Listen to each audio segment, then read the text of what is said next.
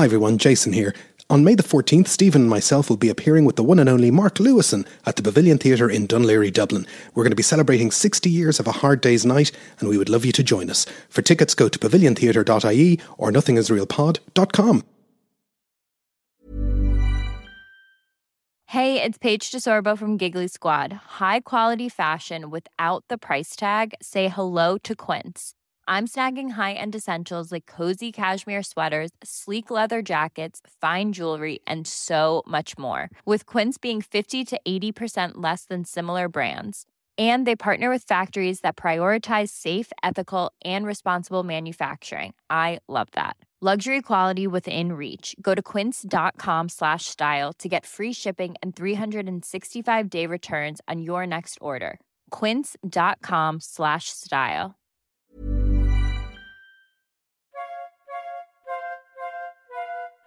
Welcome to Nothing Is Real, a podcast about the Beatles. Everybody thinks they know the Beatles, but how much do we really know?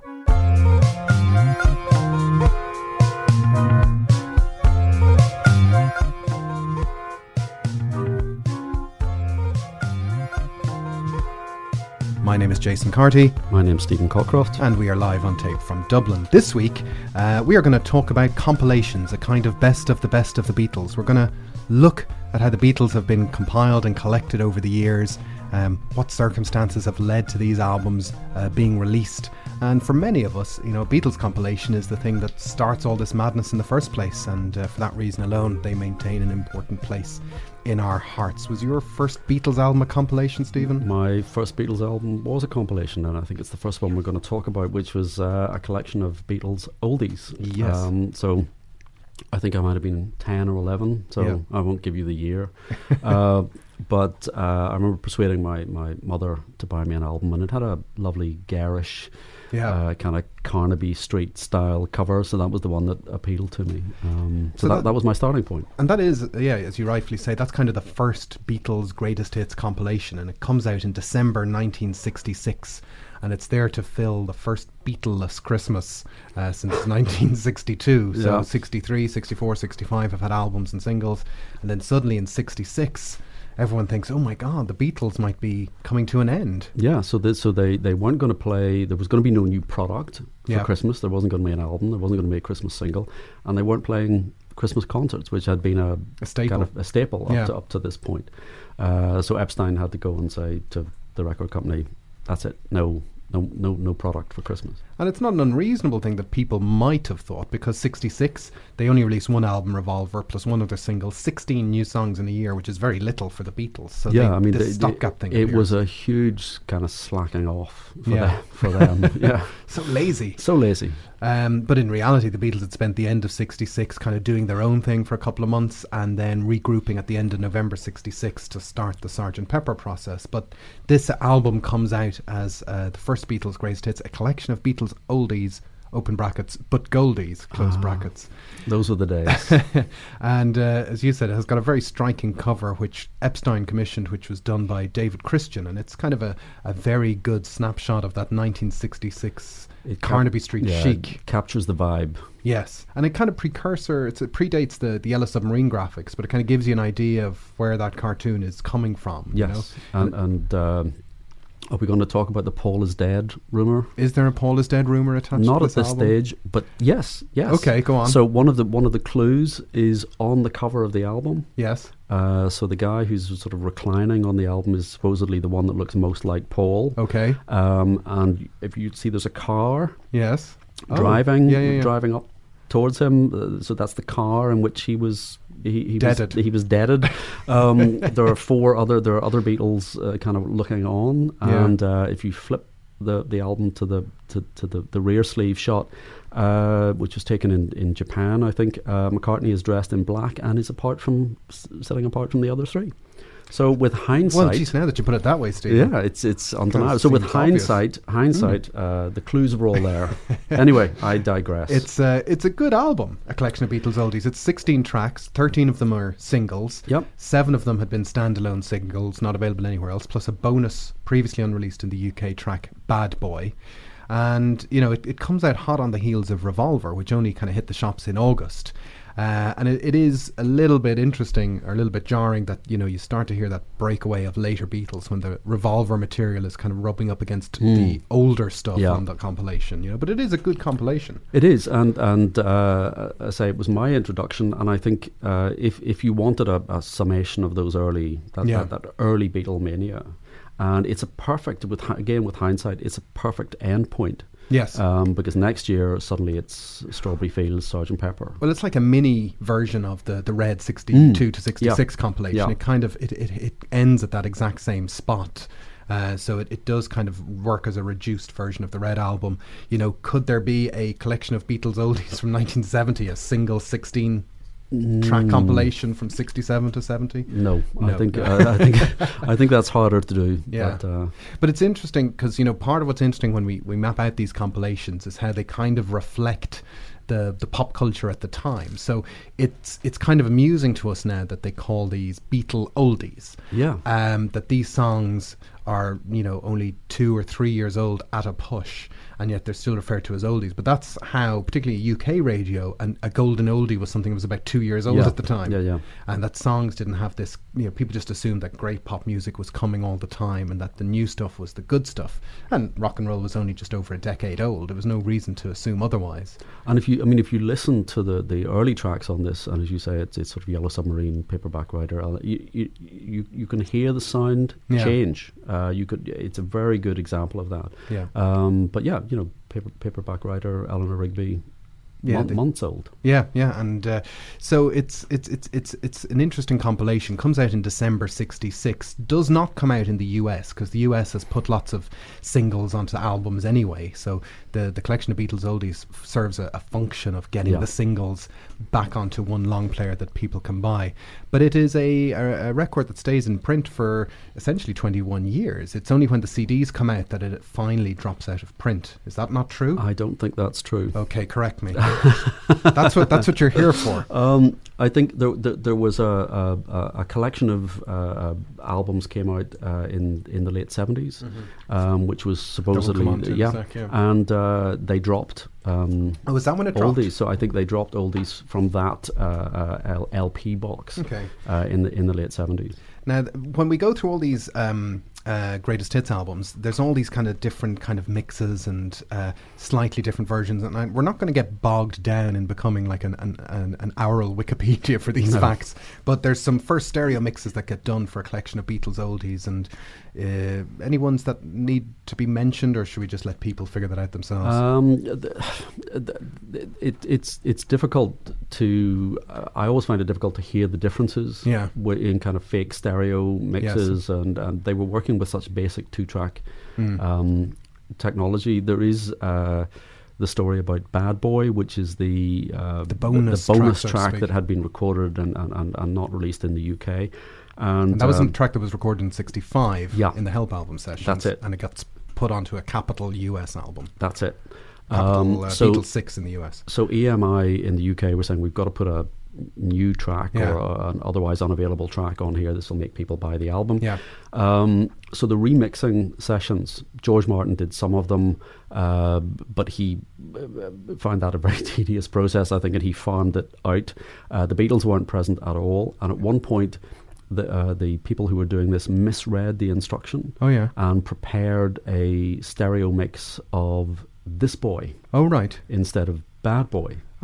And when the mistake was realised, it was too late to go back, so they just used the original mix of Bad Boy. So that's my interesting anecdote about. Well, I think that stereo mix of This Boy pops up a little later on, so we'll come back to that in a second. I mean, essentially, a collection of Beatles oldies is almost the only Beatles compilation that comes out during their lifetime. One that kind of sneaks in, well, technically possibly still in their lifetime, is the next one we're going to talk about, which is the US Hey Jude compilation, which comes out at the start of 1970, and it's originally called The Beatles Again. Beatles Again, yeah. And that comes about because of Alan Klein. Yes, so the context is Klein is now in as manager, and he's looking to maximise revenue. He's in the middle of contract negotiations with the record label. They've done this contract in September 69, where they've revised the terms of their 67 contract, and this gives them a huge increase in royalty. So there's a desire to release more records, isn't that right? Yep.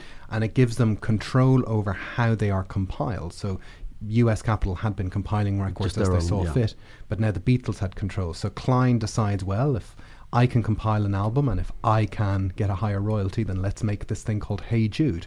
Isn't that kind of roughly it? More or less, I think that's it. So he sets about, it's Alan Steckler, I think, from ABCO, yes. is given the task of basically going through the American catalogue, saying what hasn't been released or what's available, what they can compile. Yeah. So what's still floating around as a single. Yeah, it's a little bit of a mixed bag in terms of the era and the running order and the sound quality. But it doesn't even round up everything. No. There are things that they could have gone with that they opted not to go with. So. I mean, I'm not sure of why it exists aside from being a cash grab, really. Yeah. I mean, it opens, it's barely over half an hour long. It opens with Can't Buy Me Love and I Should Have Known Better, which seemed antiquated by that stage in 1970, but they technically hadn't been on a Capitol album before because A Hard Day's Night had come out on United Artists in America. And then it kind of jumps forward into Paperback Writer Rain, Lady Madonna Revolution, Hey Jude, Old Brown Shoe, Don't Let Me Down, and The Ballad of John and Yoko. So it kind of just collects latter day singles. I've actually never owned a copy of Hey Jude. Oh. Yeah, well, what's the why? What's the point? What's interesting is it does have some great pictures on the cover from their last photo session, their last day together on the 22nd of August, 1969, and it comes out on the 26th of February 1970. It is a US release, and technically it's still within the lifetime of the group, even though they've finished working together. Let It Be, the movie, the single, and the album haven't yet come out. So there's still Beatle product coming through the pipeline. It hits number 2 in the US. It sells 2 million in 1970 in the US. And it doesn't feature any of the Get Back stuff that's floating around because there's still a plan for that to come out. So it's a pretty solid, successful. It does what it tended to do, which was sell a lot of copies and make a lot of money. For years, when I'd see that album, I never noticed the little picture above the door. Above the door. Yeah. And maybe if there's anybody out there who has never noticed the picture of the Beatles above the door before, maybe that's because I didn't own it. Maybe if I don't, you should go and buy a copy. Yeah. There are different versions. It was available as an import. Yes. There's a Spanish version of this album, okay, which omits Ballad of John and Yoko. Oh, for religious reasons. For religious reasons. Okay.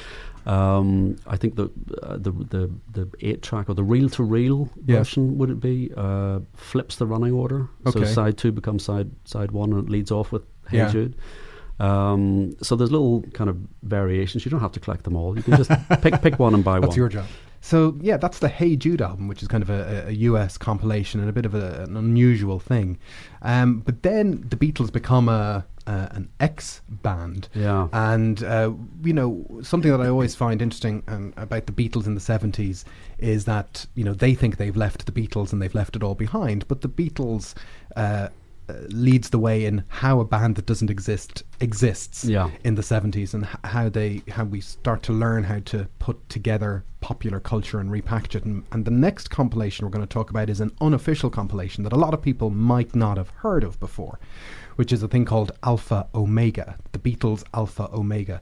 And I didn't learn about this until reasonably recently. It's a bit of an odd one, isn't it? It is, and I mean, I've never seen a copy of it. I've never heard a copy. By all accounts, it's pretty ropey pressing, sound production. But essentially, it was 4 LPs. It's also available on 8-track. Yeah, and it's totally illegal. And it's a bootleg. It's a bootleg. Yeah. But it was it was marketed on television in America. So it was it sold. It was. If anybody out there has one, I'd be very interested to see it. Well, it's a very odd thing. It's essentially it's an illegal 4-record Beatles greatest hits that came out in 1972 by a company based in New Jersey called Audiotape Incorporated, and it's 60 songs, including a handful of solo singles like Bangladesh, Uncle Albert, and Imagine. And it's a very odd choice. If I was given the task of putting together 4 LPs of the best of the Beatles, Well, I wouldn't open it with the track that opens Alpha Omega, which is Act Naturally. Act Naturally. And the reason it opens with Act Naturally is that they sort of, all the 60 tracks are in alphabetical order, except they're not, but they kind of are. There's a couple out of order, but essentially, yeah, Act Naturally is the maybe is the obvious place to start. When you think of the best of the Beatles, you think of that sort of Act Naturally. Yeah, and it's so. But what's interesting about Alpha Omega and why it's worth talking about it is that, as I understand it, it operated in this kind of loophole of law. So you might understand this a little bit better, that there's a difference between federal, which is kind of US, the whole national copyright law, and local state law, that there was this kind of gap where they were trying to squeeze out these releases. Is that right? I think that's it. It's a kind of grey area. Didn't stop Capitol, coming after them. Yeah. But because essentially what they had done was simply take dubs or copies straight from Capitol albums, which were already remixed copies of tapes from the UK. Yeah, so copies of copies. So the sound production was really poor. Plus, as you say, arbitrarily they had thrown on a couple of solo singles as well. So I mean, it was clearly illegal. My sense of it is, they thought, well, while the going is good, we'll get our $13-14 for this, and before Capitol really mobilise. And it was advertised on TV at $13.95, and there were somewhat unofficial second volumes with another 4 LPs and various different tracks. It kind of gets a bit fractured because it's totally illegal. There are people pretending to be other agencies releasing these albums and all the rest, and there's good songs on it, but it doesn't really I think what it kind of does is it kind of shakes up the cobwebs of what's happening with Alan Klein and Apple to realise, one, we need to shut this down, and two, actually we need to do this ourselves. There's a market. Yes. I don't know how well this sold. Yeah, we can't tell. We can't really tell because it's unofficial. But but clearly one of the consequences was that Capitol or Alan Klein, I think specifically, thought, okay, there's a market for this. And in they said that some of the Beatles had done $15 million worth of business since the split or something like that. Isn't that right? Like in the court documents where they try and shut this down, and they do eventually succeed in shutting it down. Yeah. And so this kind of begats us the probably the most famous Beatle compilations, which are the Red and Blue albums, the double albums, Red 1962 to 1966 and Blue 1967 to 1970, which are still formally in the Beatles canon. They haven't gone away. No, and I think that's very interesting that whenever they did the remasters, that they then reissued these two albums. So these are very much official canon. Yeah, and these come out the following year after Alpha Omega. They come out on the 2nd of April 1973, both of them. And generally, from what we know, Alan Klein compiled them, maybe with a bit of input from George. Yeah, I think, well, my understanding is that Klein was the prime mover here, but that there was input from George and input from John. Okay. And I've read interviews with Lennon where he talks about, he made sure that certain songs were included. He made sure that the packaging was well done. Yeah.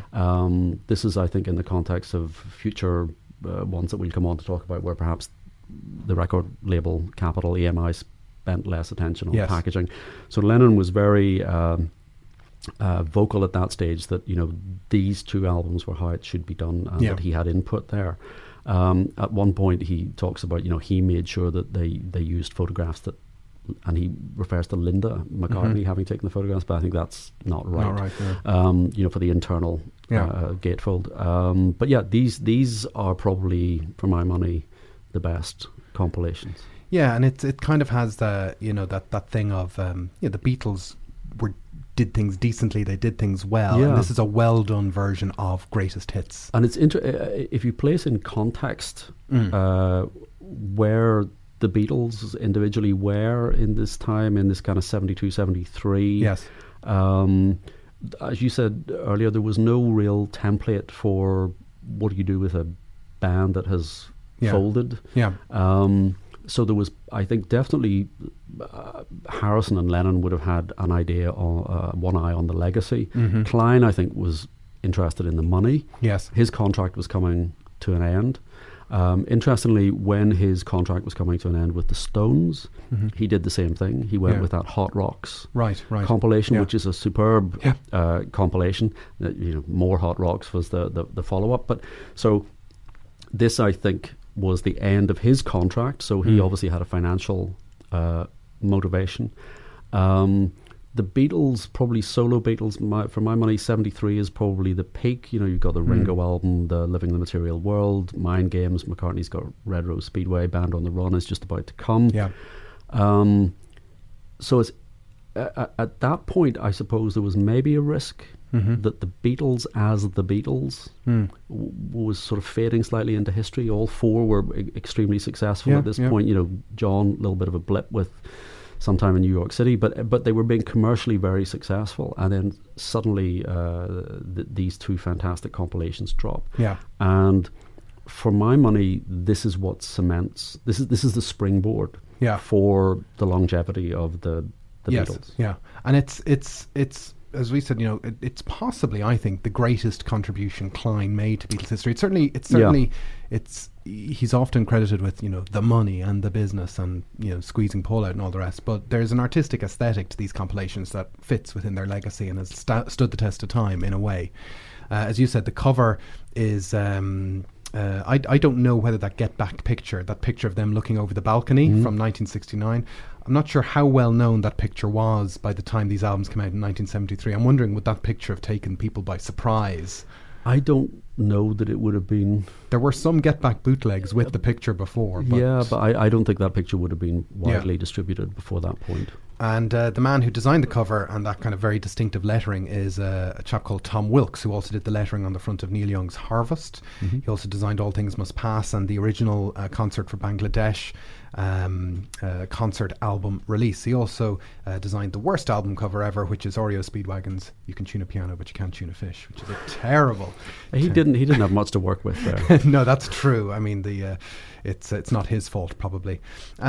There's, they're not perfect compilations. 62 to 66 is 26 tracks long and 62 minutes, and 67 to 70 is much longer. It's 99 minutes and 28 tracks. But I think the split at that point in time is obviously the right split to make between 66 and 67. I think so. The one thing that has always surprised me is the lack of tracks from Revolver. Yeah, there's only 2 proper Revolver tracks, and there's 6 songs from Rubber Soul, including everyone's favourite Michelle. Yes. And Girl, which I think would be the 2 I'd remove, and I'd stick on 2 Revolver tracks instead to make it totally perfect. But a couple more George tracks wouldn't go amiss. Well, I wouldn't. Yeah, a George Taxman would be absolutely superb to fit on there. It does seem odd to me that's. I don't know whether if this was an intention that Revolver was the big seller, that you don't want to compromise sales of Revolver. I mean, it seems very odd. You've got plenty of Sgt. Pepper on there. But it just seems very underrepresented. This is still the era, though, of Sgt. Pepper's the greatest album of all time. Sgt. Pepper's the one. Revolver doesn't become... Revolver turns into a different thing, I think, in the 80s and 90s. But if you were just looking at these 2 compilations, you say you've got a lot of tracks from Rubber Soul, you've got a lot of tracks from Sgt. Pepper. True. Yeah, why not Revolver? Why not Revolver? And so it's also an album that casts a long shadow. So there's just innumerable people who say, "Oh, my parents had this in the car. My parents had this in the house." Yeah. I remember visiting people's, as a kid in the 80s, and it would invariably be an album that would be just in people's houses all the time. It kind of sticks out. And there had been an original notion of maybe putting the solo songs onto the second volume, or maybe some people have talked about this green volume where there might be solo songs. I think that's an interesting thing, is because certainly for the Apple years, they must own the rights to those songs. That was their own label. They were all signed to EMI at that point.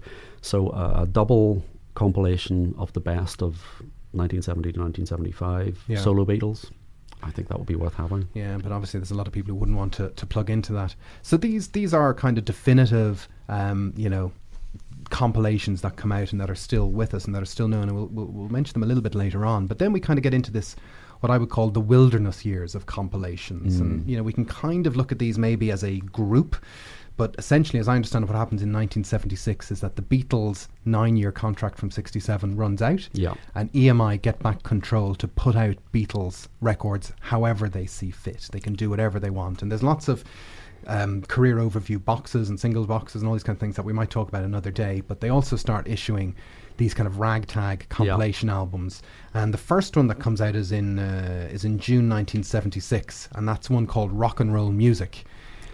And this kind of irked the Beatles in person. Like Ringo and Lennon gave out about the cover. It doesn't. It's very tatty. It is, and the sort of quite a bit maybe to talk about rock and roll. The context was a sort of 1950s rock and roll revival that really had been going on, I suppose, since sort of late 73, 74, 75. All that American Graffiti stuff. Lennon had rock and roll music was his out.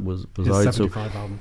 So weirdly, this cover is a sort of 1950s style. You can see people, someone's hands holding it, and sort of thumbs, and there's a jukebox, and there's a Coke bottle, neon lighting, neon and lights, kind of stuff. Ringo made the point. We were not a 1950s band. Yeah, Ringo said it made us look cheap, and we were never cheap. All that Coca-Cola and cars with big fins. It was the 50s, and Lennon said it looked like a Monkees reject. Nothing wrong with that there's no more damning, more damning criticism. Well, Lennon supposedly said you should be using photographs taken by Astrid, or Jürgen Vollmer in Hamburg, which is sort of the route that he took. Well, they are the pictures on the cover of his rock and roll. Rock and roll. So he said, there are plenty of black and white, great photographs from that era. That's what you should be using.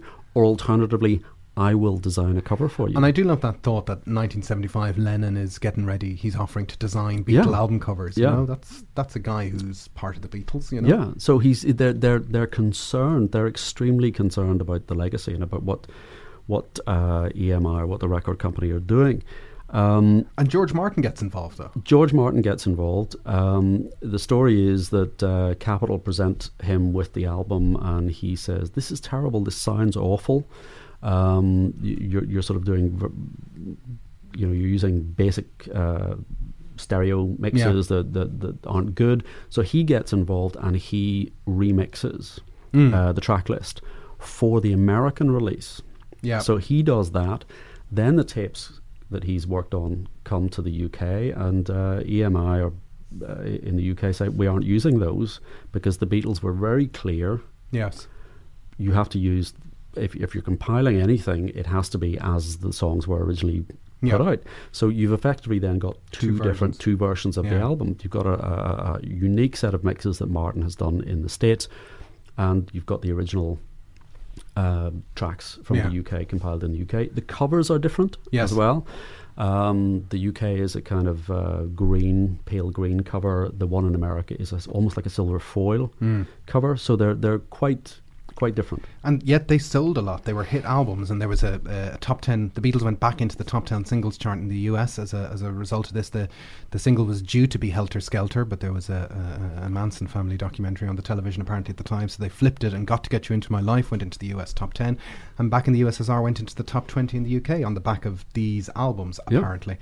But yeah, again, it's an album that came out I think on Music for Pleasure, eventually got re-released on the Budget label in the UK slightly differently and split up slightly differently, so it's split into two single albums. It's got a different cover. Again, it's now a kind of a rendering of them maybe from 64, 65. And interestingly, the UK version reverted to the American remixes that George Martin had done. So there's effectively three versions, and you need to own them all. Do we though? And then the next ones that kind of come out, we might look at them together, are Love Songs in October 77, The Beatles Ballads in October 1980, and Real Music. Hey, I'm Ryan Reynolds. Recently, I asked Mint Mobile's legal team if big wireless companies are allowed to raise prices due to inflation. They said yes. And then when I asked if raising prices technically violates those onerous 2-year contracts, they said, "What the f*** are you talking about, you insane Hollywood ass?" So to recap, we're cutting the price of Mint Unlimited from $30 a month to just $15 a month. Give it a try at mintmobile.com/switch. $45 up front for 3 months plus taxes and fees. Promo rate for new customers for limited time. Unlimited more than 40 gigabytes per month. Slows full terms at mintmobile.com. This Mother's Day, celebrate the extraordinary women in your life with a heartfelt gift from Blue Nile. Whether it's for your mom, a mother figure, or yourself as a mom, find that perfect piece to express your love and appreciation. Explore Blue Nile's exquisite pearls and mesmerizing gemstones that she's sure to love. Enjoy fast shipping options like guaranteed free shipping and returns. Make this Mother's Day unforgettable with a piece from Blue Nile. Right now, get up to 50% off at BlueNile.com. That's BlueNile.com. In October 1982, and they all feature the sound of maybe a barrel being scraped. Love Songs comes out in October 1977, and that's like the flip of rock and roll music. It's a top 30 album. It sells 2 million. It's 25 tracks. It's just more Beatles for no particular reason. It's just randomly compiled. I remember buying that as it was released, and I don't think I played it more than once, maybe twice at the time, and then it just went on the shelf. I mean, there's nothing there. There's nothing new there. And then 3 years later, a very similar album comes out, The Beatles Ballads, in October 1980, which is 20 tracks. 10 of them are the same as the Love Songs, and it also, just like Love Songs, it opens with Yesterday. Side 2 opens with Something. Yesterday is a terrible song to open an album with.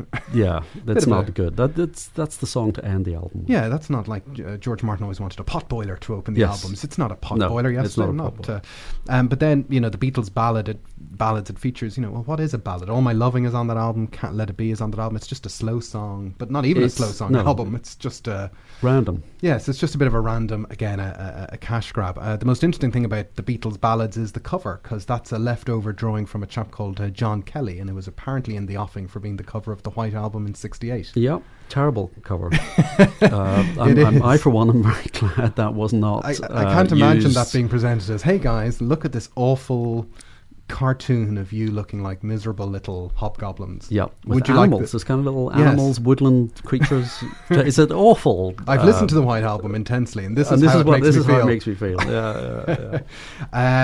So then we get into Real Music, which comes out in March 1982, and that's spelled R-E-E-L Music. Now, I'll put my hand up and say that was the first Beatles tape that I was given in the early 80s when I was last asked, what is Beatles? And I was given this tape. I can put my hand up and say I don't own a copy. Well, now I've won up on you. Yeah. Finally, for once, we can shut this down. Real Music is spelled R-E-E-L Music because it's a compilation of greatest hits in chronological order of songs from Beatle movies. Yeah. Why it needs to exist, I'm not exactly sure. It's the first Beatles release that comes out after the death of John Lennon, and it just features one or two songs from each of their movies. It coincides with the theatrical re-release of A Hard Day's Night. So that's the only justification. But I'm not even sure if that was intentional. That might even be I'm not sure if they were really intending to put together, because it also, the other thing that was happening in cinemas was also the Complete Beatles documentary was hitting cinemas in May 1982. So there was some Beatles activity, and I think there was probably a rethinking of what it meant to be a fan of the Beatles in the aftermath of John Lennon's death, because they essentially became a band that could not reform.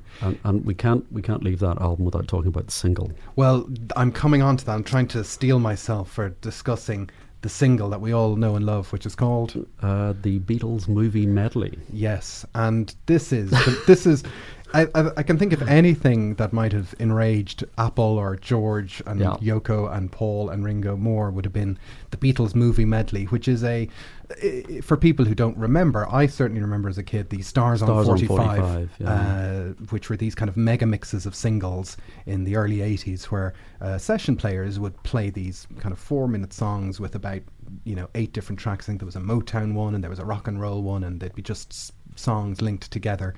And it's very tawdry that the Beatles jump on a Stars on 45 bandwagon. But it's not even well done. No, it's not.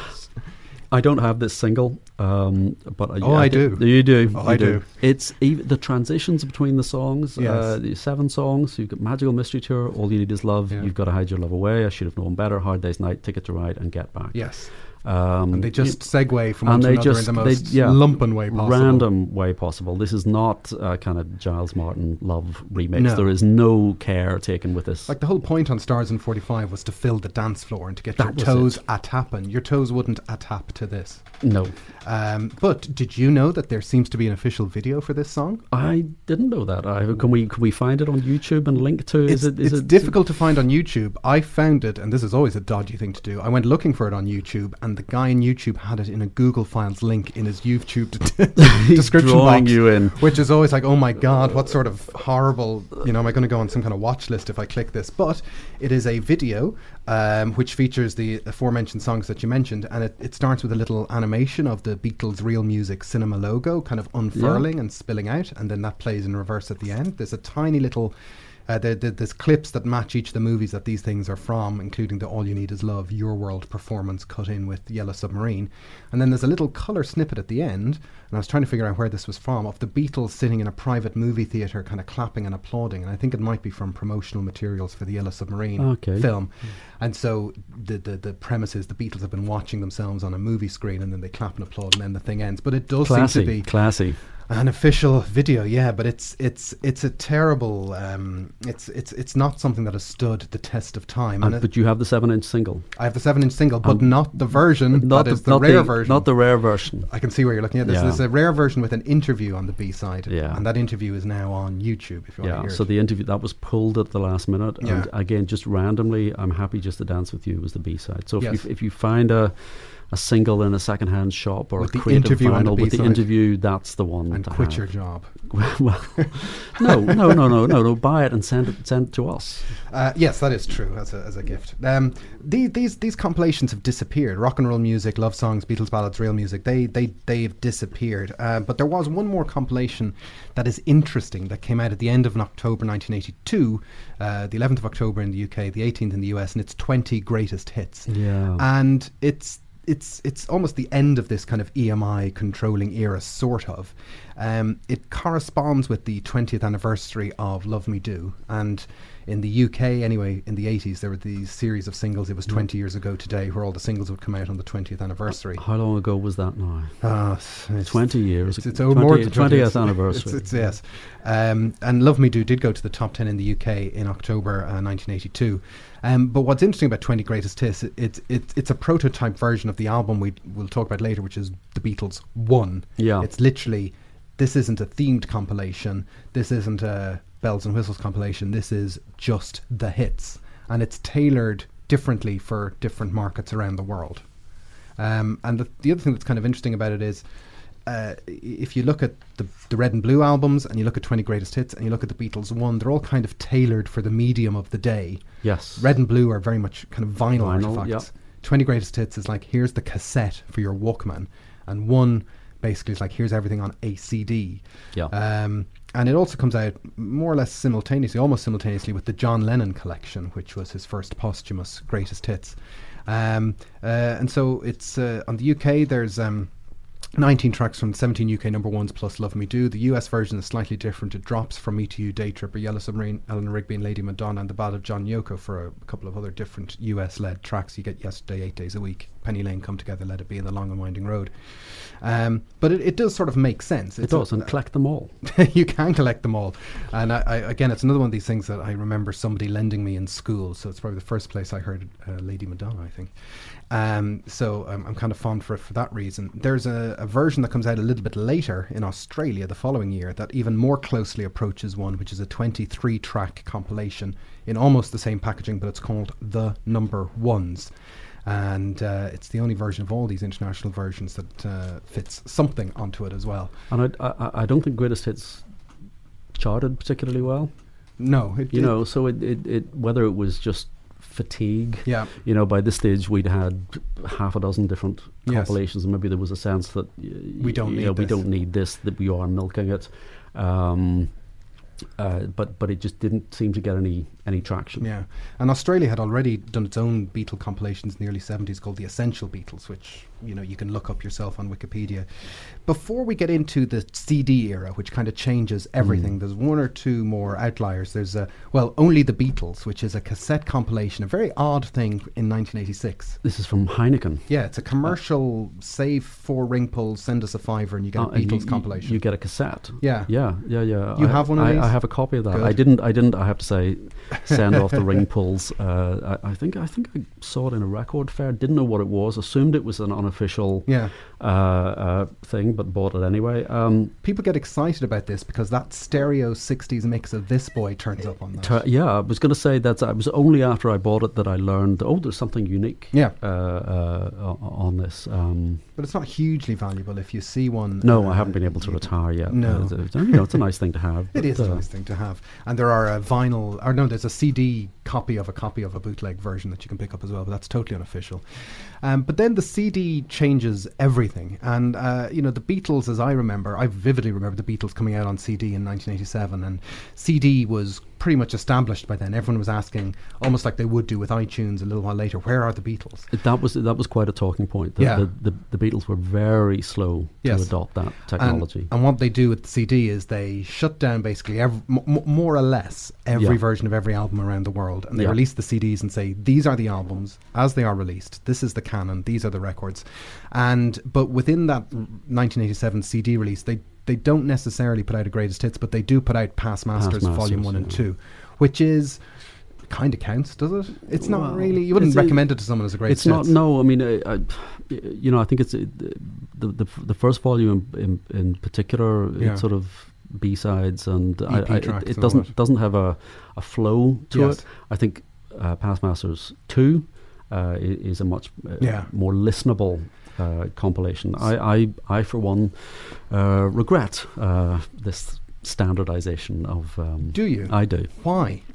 Because up to this point, I mean, I remember having compilations that came from there was a gold vinyl Dutch album that I had that has disappeared at some point, but there was slightly different variants. So there was like a 4-beat intro to And I Love Her. Okay. There was a compilation that had a slightly different mix of I Am the Walrus. So you had all of these, in different jurisdictions. Yes. You had these different mixes and slightly different takes in some cases. It's particularly sort of America, Yesterday and Today has different mixes of the tracks that turned up on Revolver. So, but suddenly Apple or EMI or the Beatles in their wisdom have decided, no, we're going to iron out all of these little kind of interesting variations, and we're just going to standardize everything.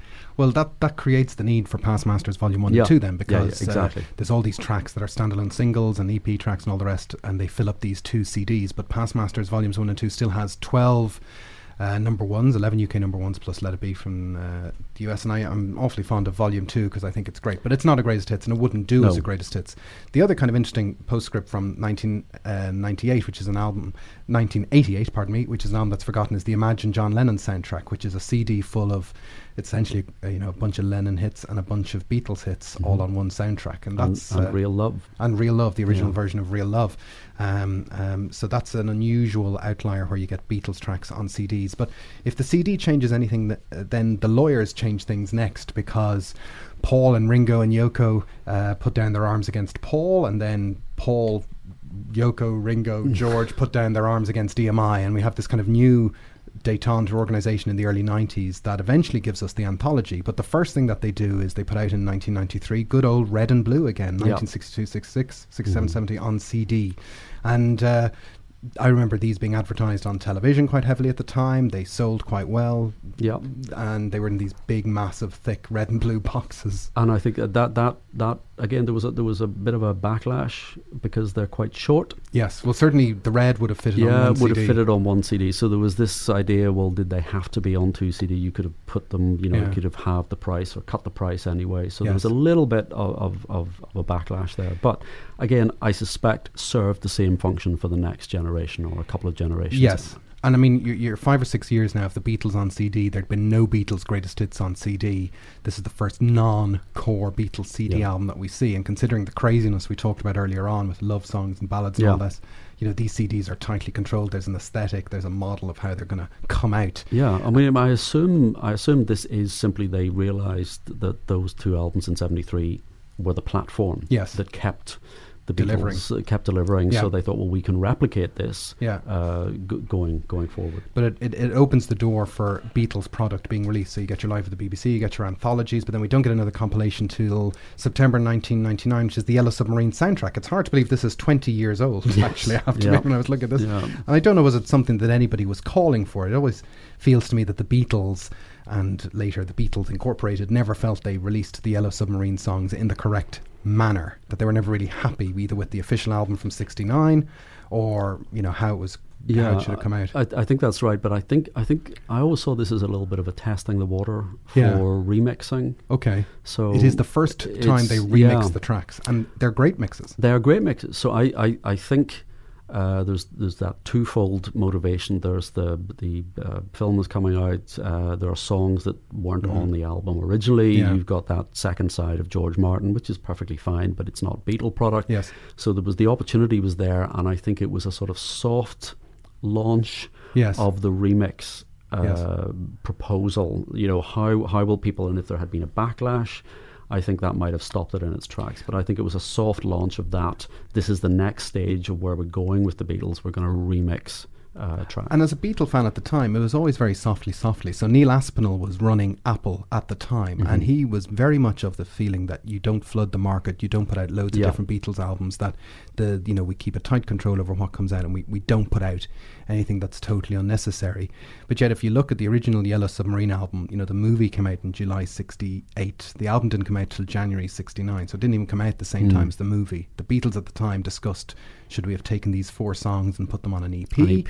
There's a mono mix that don't come out till 2009, but they're super mono mixes, but they never released that EP, and they just moved on. But the Yellow Submarine soundtrack does have the first true stereo remix of Only a Northern Song, and it features every track bar one from the movie, which was A Day in the Life. Because otherwise a chunk of Sgt. Pepper would have been on that record. So you're right, that is a testing of the water, because what happens next, just over a year later, and this is kind of the last big thing that we need to talk about, is on the 13th of November 2000, they release One, and everybody knows this compilation. And once again, their timing is kind of immaculate, because it comes out right before the CD and the music sales market collapses. And One is a very interesting thing, because it's now 19, heading for 20 years old, and Beatles One becomes almost a brand in itself. And looking up stuff before we came in here today, I keep being surprised at how successful this album was. I mean, it's ridiculous. So I'm going to read out some stats here. First of all, One is, it was advertised with the tagline, 27 number one singles equals one. It was purely just the number one songs all on one CD, which just happened to fit onto a CD at 78 minutes and 39 seconds.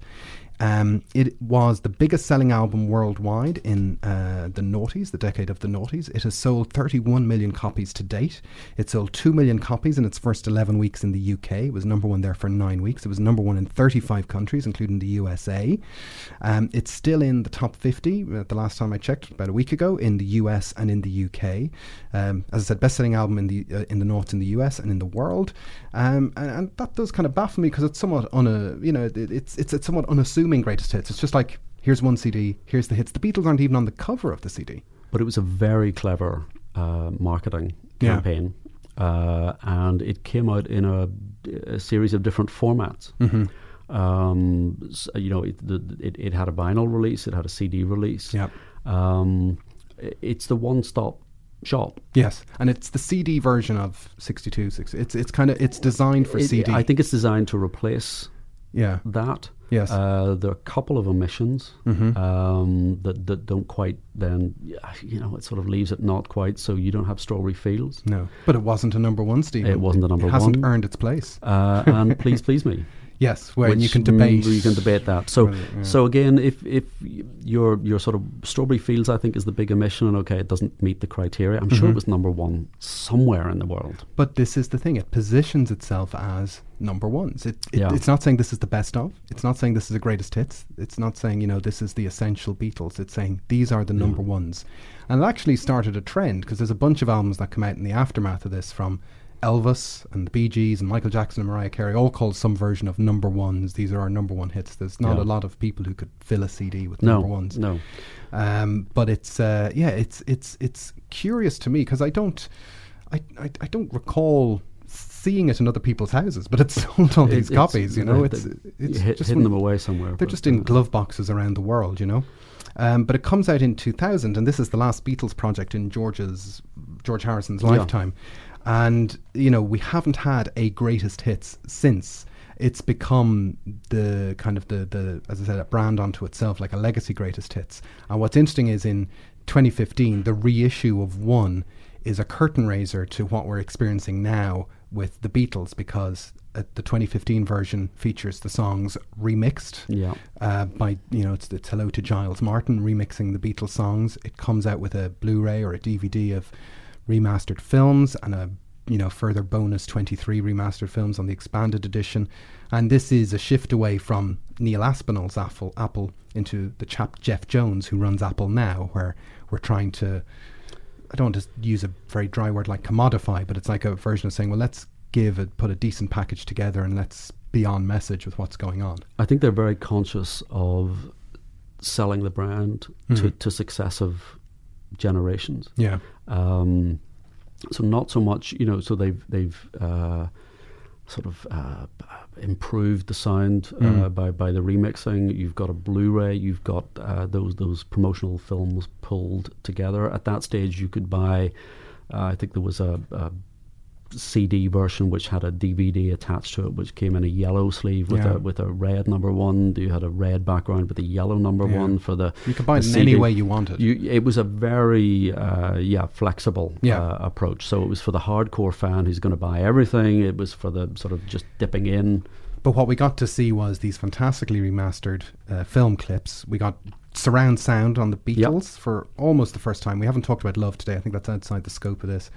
But now we are seeing these Sgt. Pepper boxes and these White Album boxes with Blu-rays, surround sound, remixed from the original stand. Like this one project is the first time we see that. Yeah. And it kind of tells us there's no need for another greatest hits, really. No, I don't think so. And in a sort of a streaming age, you know, people are going to put together their own greatest hits. And again, I think it's this idea of it's testing the water. Yes. It's what do people want? When the White Album, when Sgt. Pepper boxes come out, you can buy the box, you can buy the LP, you can buy a single LP, you can buy a CD. You can there's the options are there. But it's worth buying the full version of one, which is kind of officially called 1 Plus, because you get Ringo's fantastic Strawberry Fields Forever commentary. Well, where he sits in front of a screen and sort of goes, "Hey, there I am on a horse." Yeah, we're having some tea. Well, yes. To be fair, you know, in Ringo's defence, Paul is there as well. Paul's not really contributing. No, he's not doing much either. And the interesting thing is the two post anthology or the two anthology singles are remixed as well. That is true, actually. Yeah. So there's there's almost a complete. They sound totally different. Yeah. Free as a Bird and Real Love. They're on the expanded DVD. They're not on the CD. So if you'd have to, I believe people could rip that DVD and take the songs and burn it onto a CD. But home taping is killing music, Stephen. I wouldn't recommend doing that kind of thing. No, but it is they are worth hearing. And yes. they're for my money, they are much improved. I think they're much improved. Particularly Real Love sounds sensational in that kind of new mix. I really, really like it. And different vocal. Yes, they've changed George's vocals for some reason. I don't know why. I mean, I would be very interested to know what the story is there. Why did they decide to use a different, I mean, presumably it's a completely different vocal take. And I do believe that even though Giles Martin was involved in the remixing, that good old Jeff Lynne was involved in repurposing these two tracks that he was involved with originally. So it wasn't remixed by Giles Martin. No, but these to me sound less Jeff Lynne. But they're still great. But they're still great. The other thing is the little backwards bit of John at the end of Free as a Bird is now flipped forwards. Yeah. That's how you can tell the difference, folks. So there's one tiny little compilation that comes out right at the end, because we've talked about how compilations have reflected vinyl and cassette and CD. But then in 2010, the Beatles finally arrive on iTunes. And there's a compilation that comes out just on iTunes in July 2012 called Tomorrow Never Knows, which is it sort of labels itself as influential Beatle rock songs. It's very much focuses on 66 to 68. But even on its iTunes downloads only, it makes the UK album charts at 44 and the US album charts at 24. So it does come out as a Beatles compilation. And you know, it's an all right. It's okay. It's thing. Odd. There's some odd tracks on there. Yeah. Well, you know, it opens with Revolution, doesn't it? Yeah. I mean, George fan as I am, I wouldn't put Savoy Truffle as a hard rock and Beatles track. Well, as one of his most influential tracks. I don't know. It does have "It's All Too Much," which is a fantastic track, but it's just an odd. I like it. I like the tracks that are there, but I think the criteria that they set themselves, this is not necessarily what you would. I did wonder, would we see more of this kind of thing on iTunes? And we didn't really see, because it has sort of a defined cover and an existence. So I know people can share playlists of whatever they want, and we will put up some playlists related to this episode today. But it's the kind of thing that it'd be nice if they put it out on vinyl for Record Store Day or something like this. Except it has been released on vinyl. Really? How? Yes. Well, I have seen a copy. Okay. So I think it was maybe I was going to say it was a promotional, but I actually think it had a limited vinyl release. I mean, very, very small numbers. And I was in a second-hand record shop in England, and there was a copy of it there for, I think the price tag was about £450. So you put it back? I just set it back. I know you want me to say, and I have it here. Today. I brought it with me today so that you could say.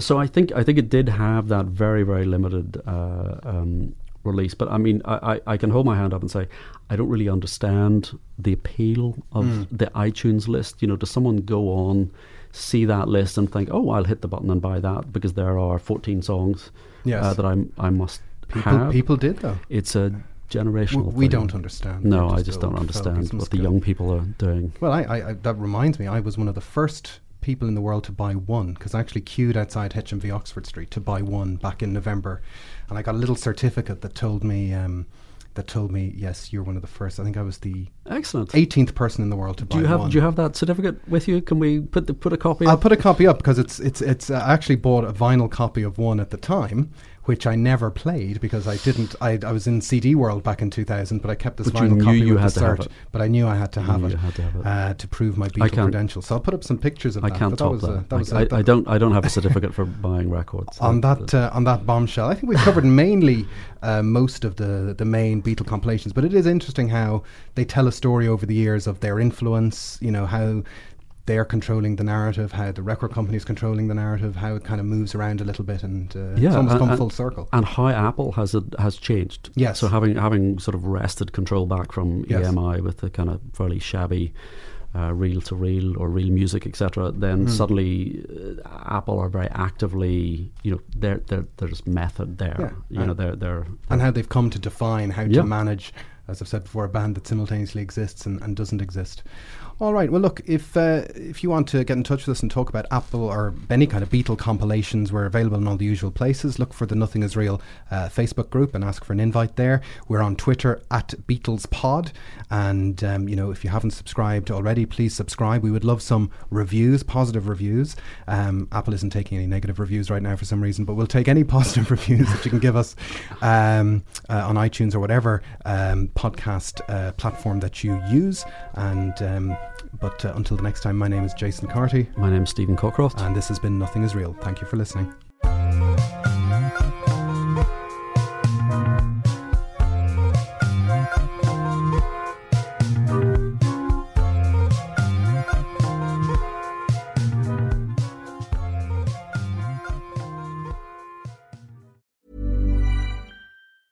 Planning for your next trip?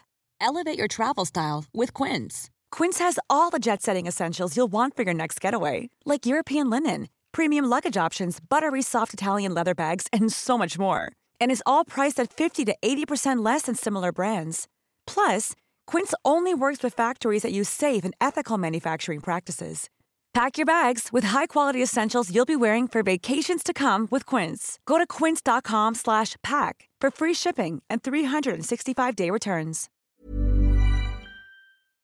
Thanks for listening to Nothing Is Real. We hope you enjoyed today's episode, and if you did, why not become a member? You'll get access to ad-free content, bonus episodes, and so much more. Follow the link in the show notes, sign up on Acast Plus, or visit our website, nothingisrealpod.com.